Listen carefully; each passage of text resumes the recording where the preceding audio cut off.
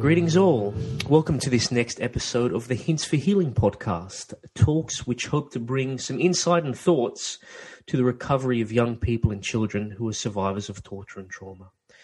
Firstly, I would like to acknowledge the traditional custodians of where I'm present, the Cabral people of the Darug Nation, and let me extend my respects to elders past, present, and emerging, and similarly to any Aboriginal person who might be listening. Again, my name is Shaun Nemorin. I'm the team leader of the School Liaison Program at the New South Wales Service for the Treatment and Rehabilitation of Torture and Trauma Survivors, STARTS. And STARTS is a service in Australia which works together with refugee individuals and families heal from the trauma of the past. Today, for me, it's a really interesting conversation, and it seeks to unpack a little around the psychotherapeutic process of Sandplay Therapy. And today's guests are two practitioners who use this modality in working with young survivors of war trauma. Those guests are psychologist Sanja Stefanovic alongside clinical social worker Chiara Ridolfi, both who I've known for quite a while, and I have a sincere respect for them and also for the work they do. Whilst the talk will delve a lot further, as an introduction, Sandplay Therapy is a non-verbal therapeutic intervention that makes use of a sandbox, toy figures, and sometimes water. And these tools are used to create scenes of miniature worlds that reflect a person's inner thoughts, struggles, and of course their concerns as well. It is often used with those who have suffered some form of trauma, neglect, or abuse. And as a tool, it is particularly well suited in working with young children who often cannot express their inner feelings in words. But as well, it's also a technique that has been proven to be helpful with working with teens and adults who might similarly have trouble in expressing themselves and, of course, who have suffered some form of severe trauma in the past. As a modality, it was developed by Dora Kalf in the 1950s. It was influenced by Margaret Lowenfeld's work and, in particular, by Jungian depth psychology and Eastern philosophical beliefs. I really do hope you enjoy this conversation, and, of course, thanks for listening as always. Take care. Bye.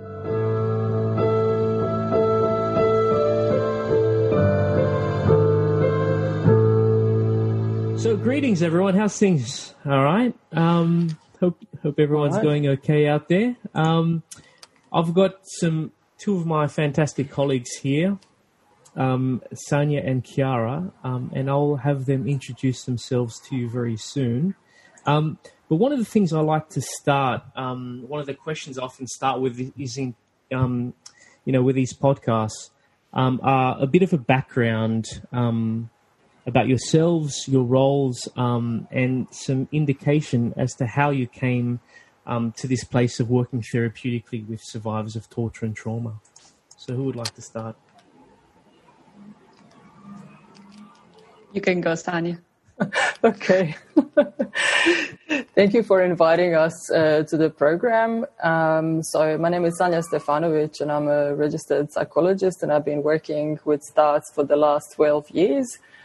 How did I come to work with with refugees? It was actually almost by accident. So I can't say that I was actively seeking to work with people of a refugee background, but I think from my previous experience back in Croatia and working with youth, with young people, and also working and then doing some research with people that have experienced war in my home country. When I migrated to Australia, it was sort of logical to seek, some work, with refugees and with young people. So this is how I came to start, and I loved it ever since.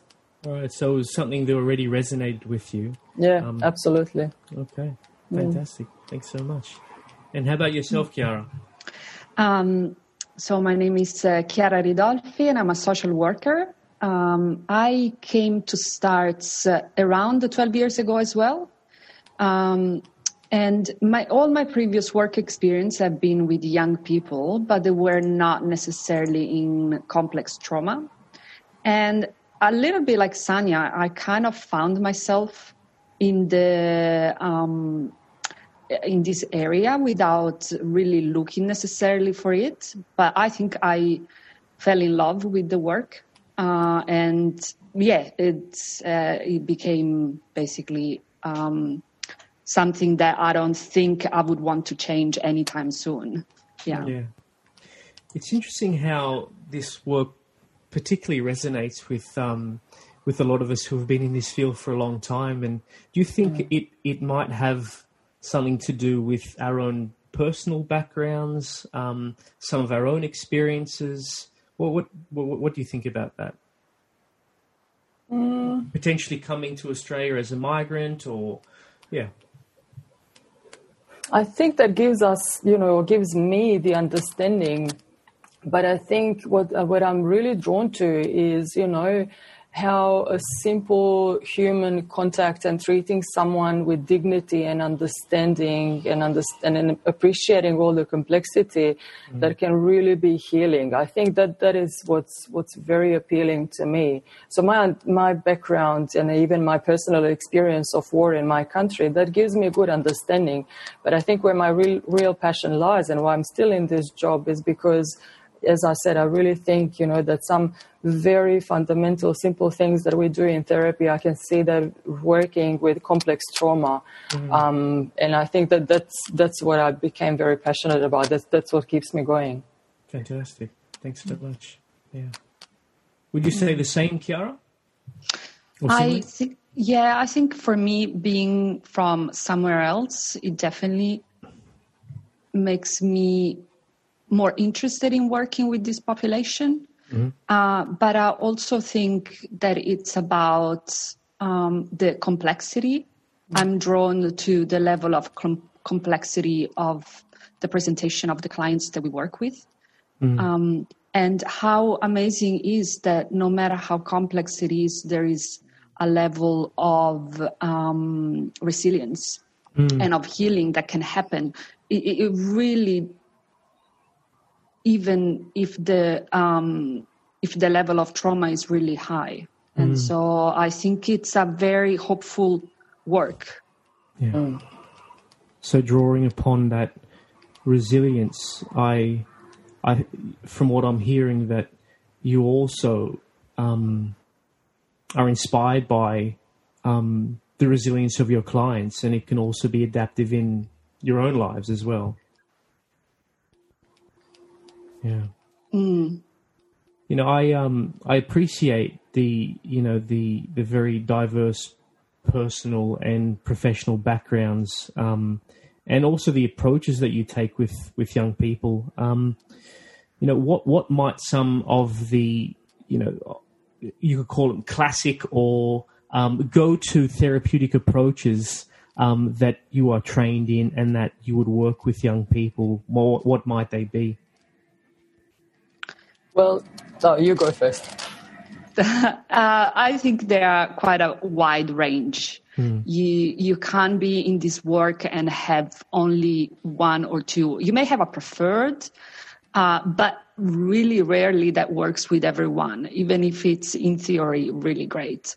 And because of the level of complexities of the client's life experience, you need to come with all sorts of tools till you find the one that opened the keys, till you find the keys that open the door for them, really. And it's really hard to know in advance what the key is going to be. However, I do think that I really like an in-depth psychology type of work. Okay. So where I guess I like to work from both a more cognitive side, where you may look at how to reduce some of the symptomatology, but then really go to the essence of that trauma. And so something like Sandplay Therapy would be one of a preferred tool. Okay, yeah. Would you say similarly, Sanja? Yes. So when I was, starting in STARTS and starting to work with refugees, I think that complexity was a little bit overwhelming, because previously I've been trained in CBT and had a really good understanding, of how to apply that with the range of disorders or symptoms that people might be presenting. But then, then I started becoming, increasingly frustrated because the kids would just not respond to that. And it was very clear then to me that this is not the way that I could proceed, working with trauma. So then exploring more and, that bottom-up approach and what the trauma does to the sense of safety and the body and implicit memories really got me thinking about other modalities. And that's how I got to be trained in Sandplay and interested in Sandplay. And what particularly resonates with you about Sandplay approach? I really like the basic thing about Sandplay that we say, that it's free and protected space, meaning that it's very protected. It has, some rules, and you need to create an atmosphere where, you have a really good connection with you and the client. They're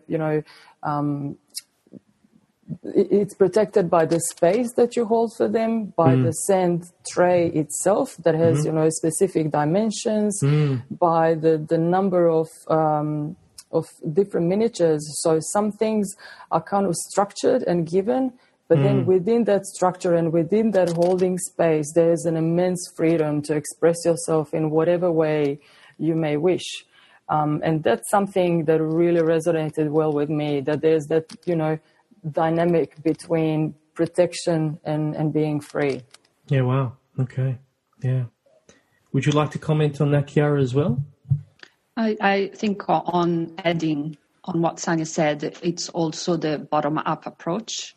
So it is an approach that really puts the person, the client, at the center. They are opening the path to what's important to them, to what they want to explore. And my role is really becoming that container and that witnessing and that reflective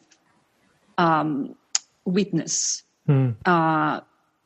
But it's completely client-led. And I think because we worked with people that have experienced very little control throughout their whole life, to create a space where that control is given back to them is part of the appealing of this technique.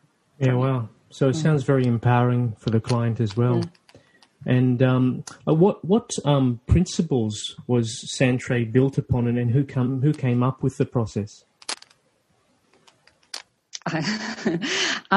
So the founder of this particular technique is Dora Kalf, which was a Swiss disciple of Jung.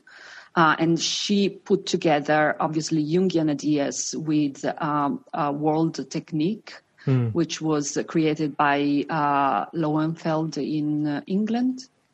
And so she, as Sanja said, basically she used all sorts of miniatures of both fantastic and real objects, and a sand and a tray full of sand, to then allow the person to create a scene. And there is no direction that she was giving in terms of what it was to be created. So the person can either use only the sand and water, or objects in the sand. and they can work for as long as they want, so for the full length of the session if they want to. And the role of Dora Kalf at the time was really to observe, to bear witness, to be attuned to what they were doing and to what was happening inside her, and basically using all of that to guide her therapy. And so she wouldn't give interpretation to the client, but brought some of those elements into the more verbal part of the therapy. And I guess what is, at the bottom of that is that that belief that the psyche has a tendency to heal itself given the right conditions, I guess. And also I think in here it might be useful to make a distinction between Jungian Sandplay and Sandtray, because they both exist and they're both, valuable in treatment of clients, but they are very different. In Sandplay, the client is not directed in what to do and which scene to make, and the client is not given any interpretation of the final scene. In Sandtray, however, you may direct the client and and suggest what they could or should create in the sand, in the tray. And I guess the distinction is quite important because it invokes two different processes in someone's psyche. I think, that's what you just mentioned in relation to Jungian principles. That's probably one of my most inspirational concepts, is around the importance of the psyche's ability to self-heal. Especially when we talk about our work with young people, how do you think that it's particularly relevant that the concept of the self-healing mechanism and in this work, given that sometimes young people might not have the words to express trauma, their own fragmentation, and, of course, maybe subsequently their own journeys towards healing? Do you think it's particularly relevant in this context? Absolutely. I think on numerous occasions, like both of us have seen, how during the process of assessment, you would talk to the parents, to the school and other relevant others of a young person, and you would get one understanding and picture, about what might be, the young person is struggling with and what is important. But then when you talk to a young person or a child, and, especially when you see what is it that they create in the sand and you try to understand it using the symbolism and archetypes, something else might emerge. And it's just beautiful that even without the words, the child or a young person can actually show you what is it that they're struggling with, what is important for them. And that's your main information. That's where you start, and then that's how you organize and your treatment basically, and that's invaluable for me. That I think that's the biggest gift of Sandplay, I would say. Yeah. And I think we have known now for quite a while that trauma is recorded in the body. It is not a verbally recorded experience. Yeah. And so whether you're a child or an adult or whatever level of English you may have, that particular experience cannot really be recalled with words, because that's not the way it was memorized. Yeah. And the Sandplay really brings the body into the picture. You have to physically touch the sand, you have to physically touch the figurines. It's very sensorial. And so I think that's where you bypass some of that verbal information that sometimes is not really useful, and you go straight to the core.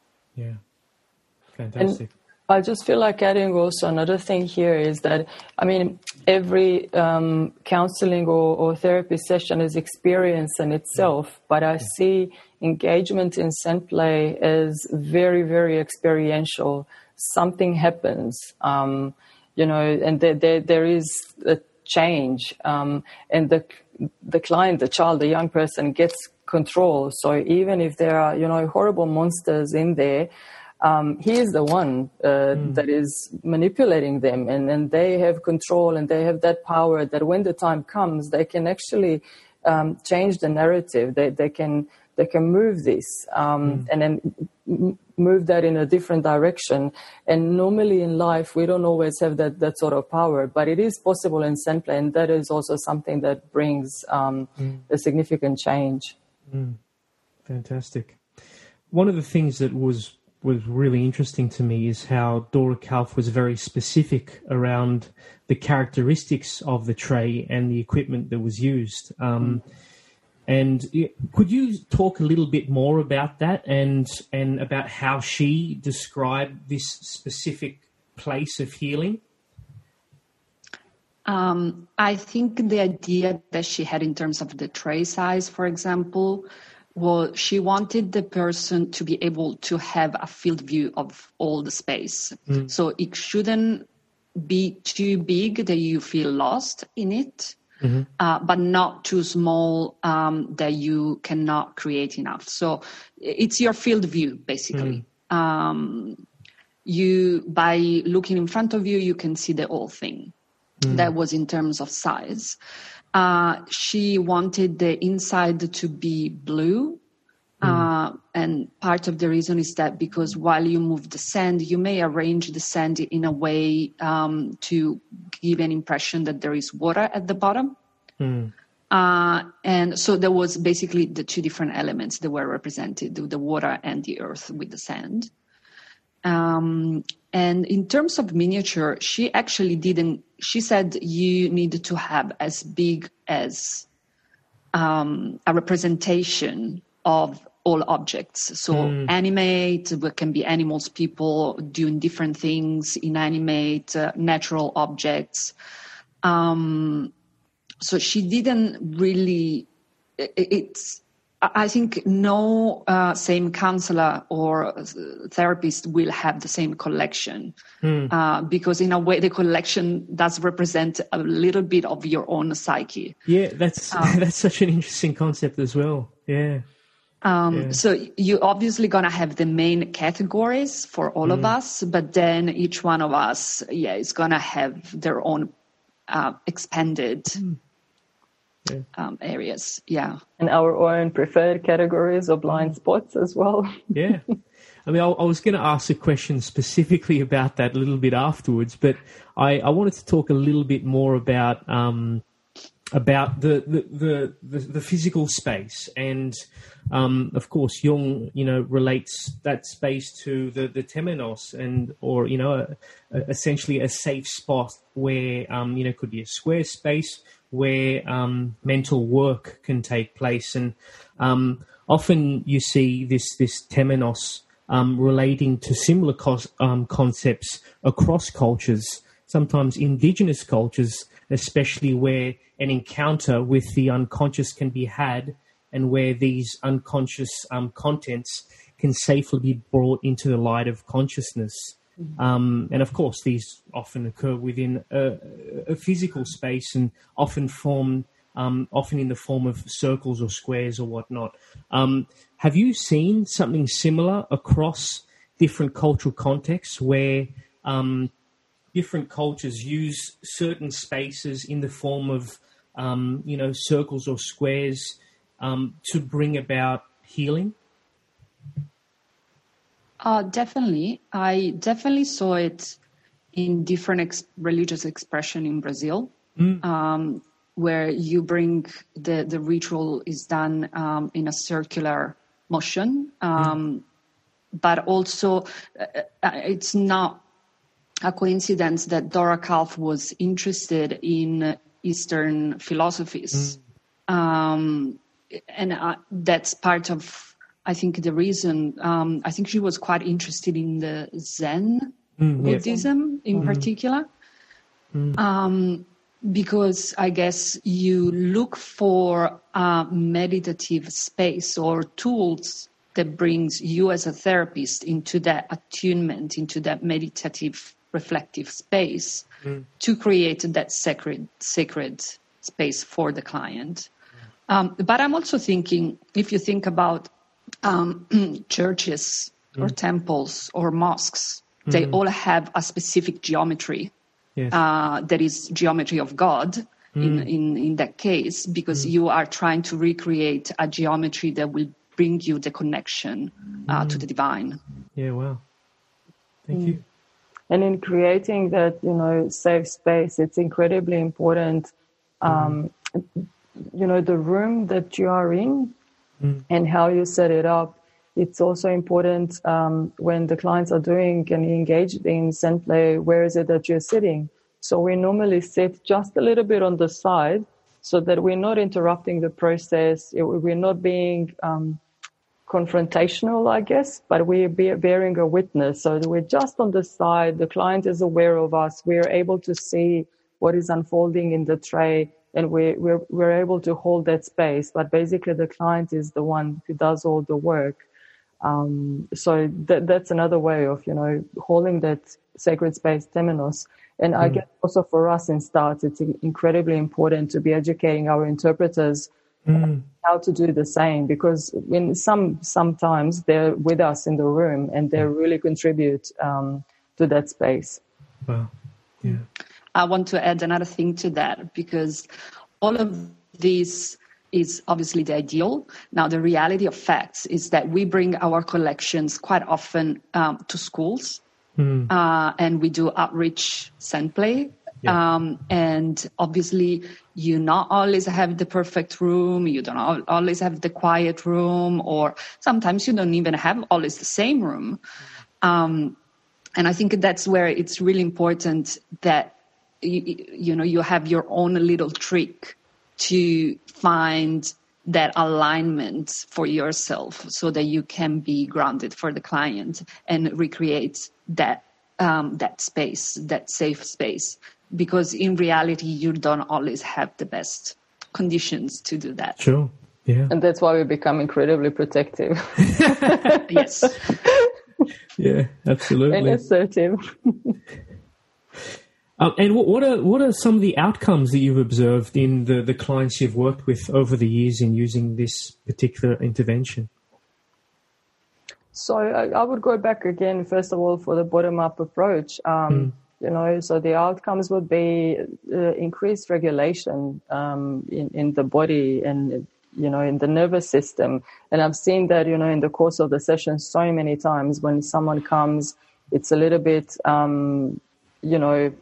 nervous, anxious, hyper-aroused. And then once they put their hands in the sand and start working in the sand and touching the sand and the figurines, they just calm and drop. And I think, as the process continues, that really helps with the regulation. And also that creating a coherent narrative of the trauma, even though it's often not put in the words, but just in how the Sandplay progresses and how they're able to tell their stories with just, using the tray and the miniatures, brings that trauma into sort of closure and cohesion.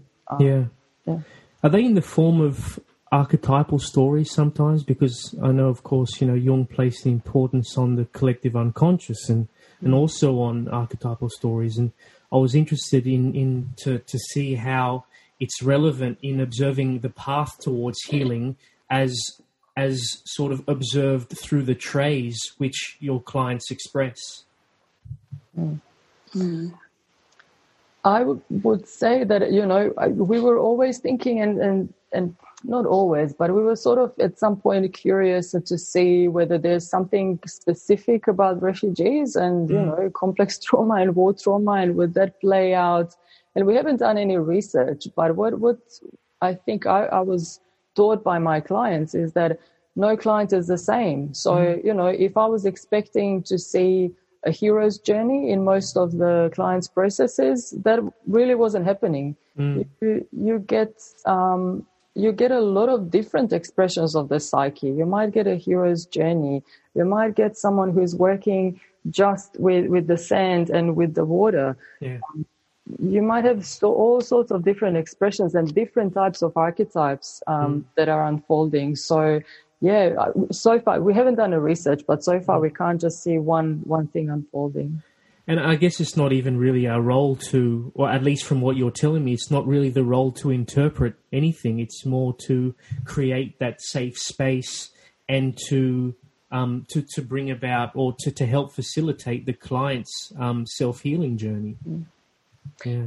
Well, that is interesting, and I guess, as a therapist, I would say I was struggling with that a little bit, because you do need to try to attempt to understand what is unfolding in front of you, and then you go back and you study the symbols, you study the archetypes, you get your supervision, you attend also to your own countertransference and your own feelings, body sensations, what's happening inside of you. So even though, it looks like we're not doing much in the Sandplay session, there's a lot of things that is happening inside of us, and that has to be the case.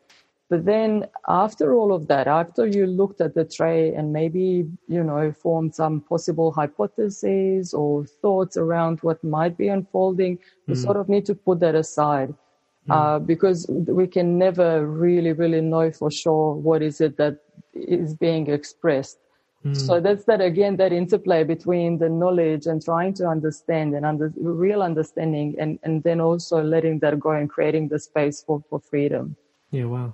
And I think ultimately we are always a bit curious, so we're gonna have a little bit of question marks. Yeah. I'm always amazed at Sanya's clients and their use of bathroom objects, for example. And I really like to do a research about that, because it's so specific to her cohort compared to mine. So I don't think in all these years I've had anyone ever using my bathroom objects. So I think that there is space to overall maybe do some research around, why certain things are more prominent in certain culture than in others. But then in general, I think the work that you do, as Sanja said, is at some point you put together all the trays done by that person, and you with colleagues and obviously with the supervision, you look at what stories are there. And so, from an archetypal point of view, so what elements are there, but also we use sometimes fairy tales and look at how, if there is a fairy tale that particularly resonates with that person's both use of objects and narrative. There's all different elements they use, but they're really your lens. It's not the ultimate lens. Someone else may look at the same process and see something slightly different, or use another tool to look at that narrative. Yeah.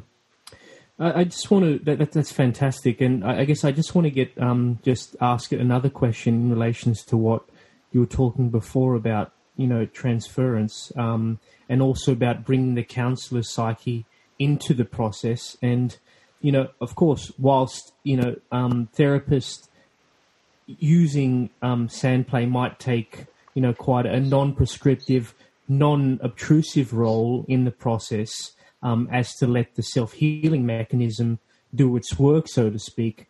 How else do you think the counsellor's psyche is involved in the process?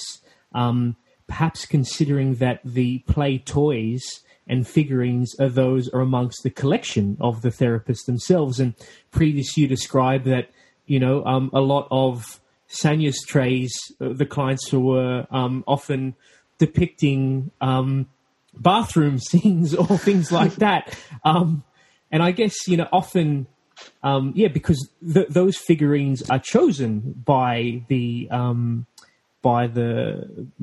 counsellor. So with that in mind, how do you think that the counsellor's psyche might also be involved in that process, and how could it potentially be a detriment, or how could it facilitate the pathway towards healing?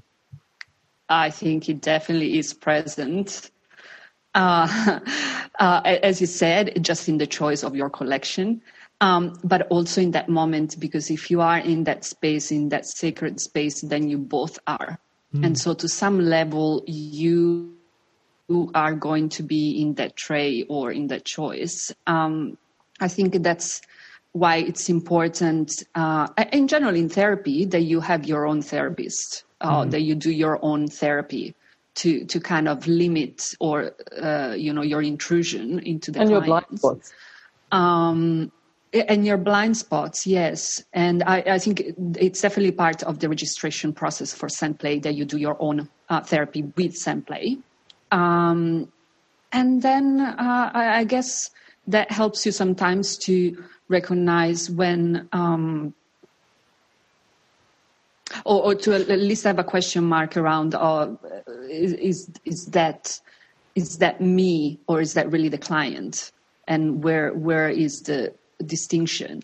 But it's interesting. Sometimes I think it is useful. I found that when I've gone and maybe done some, weekend workshop on a particular symbol, funny enough, that particular symbol all of a sudden was used by my clients in the weeks after the workshops.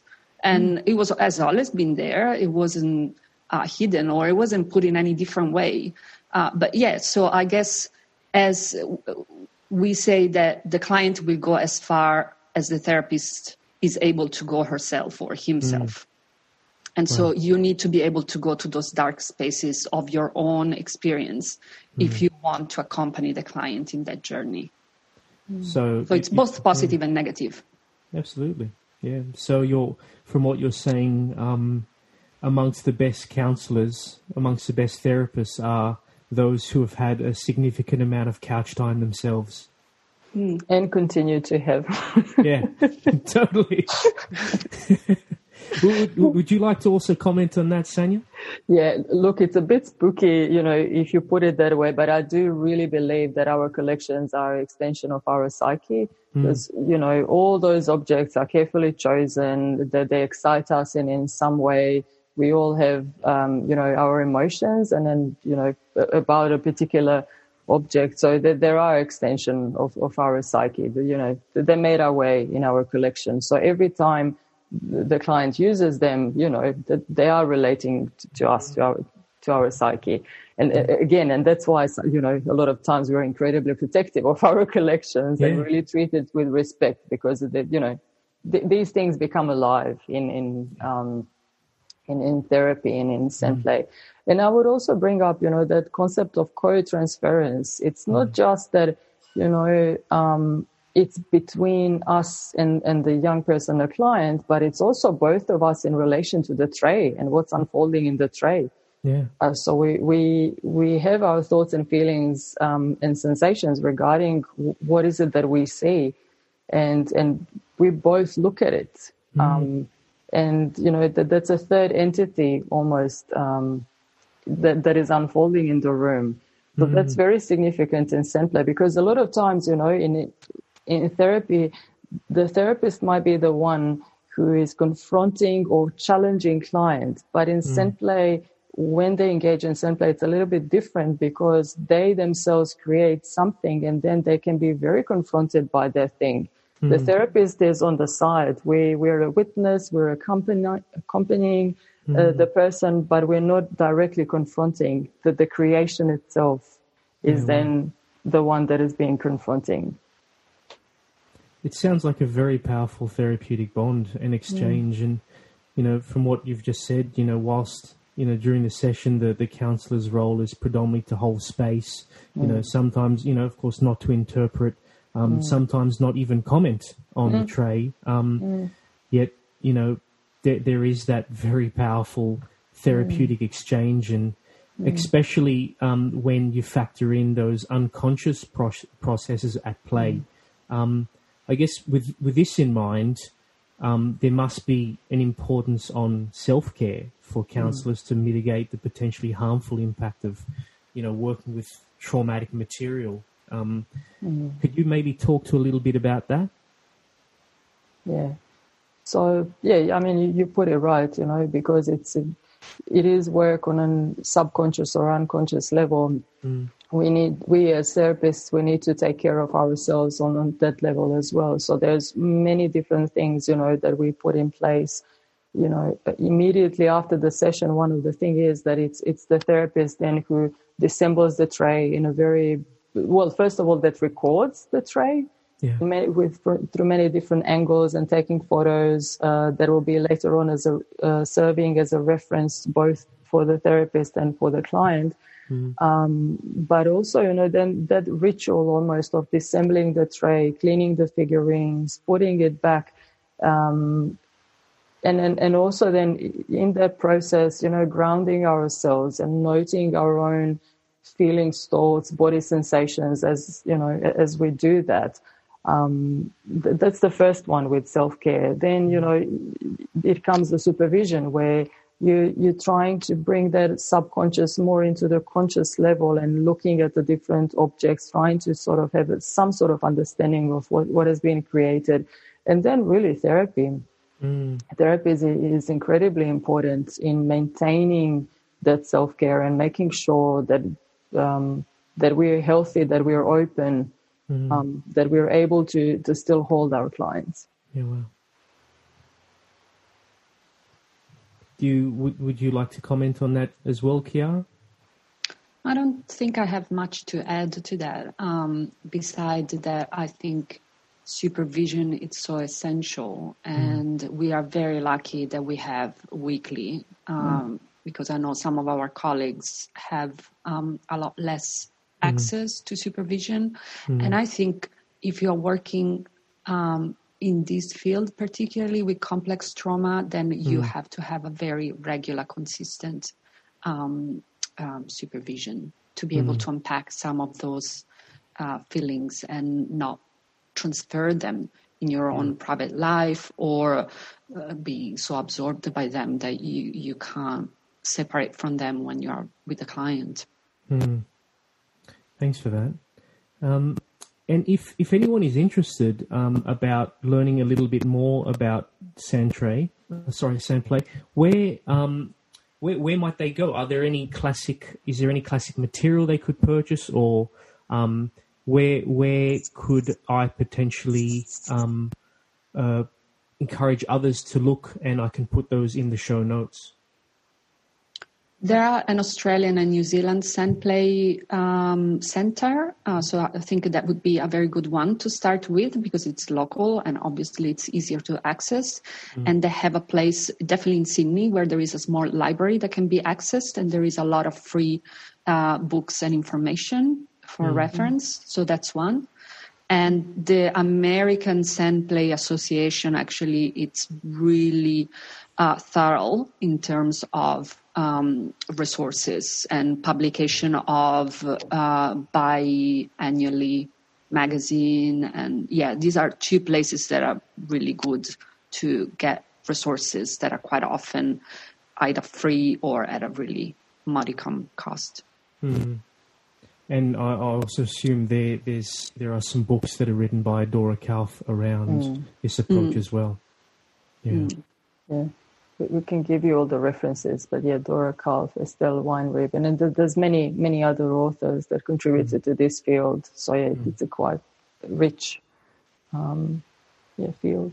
Fantastic. Well, I'll put it in the show notes for anyone who might like to gain access to that as well. Thank you so much. I really appreciate your generosity in sharing, with me about your approaches that you're taking with young people in schools, and it's really inspiring work. And I thank you for your commitment to this as well, and I thank you for your time. So, take care. Thank you. Thanks for having us. Bless you both. Thank you, Shaun. All right. See you now. Bye. Well, I hope you all enjoy the talk today. Of course, if you like, please share with your friends or others who might benefit. We're also on Instagram, Twitter, and Facebook. If you'd like to find out further info on the work we do, please go to www.starts.org.au. So www.startts.org.au. Until next time.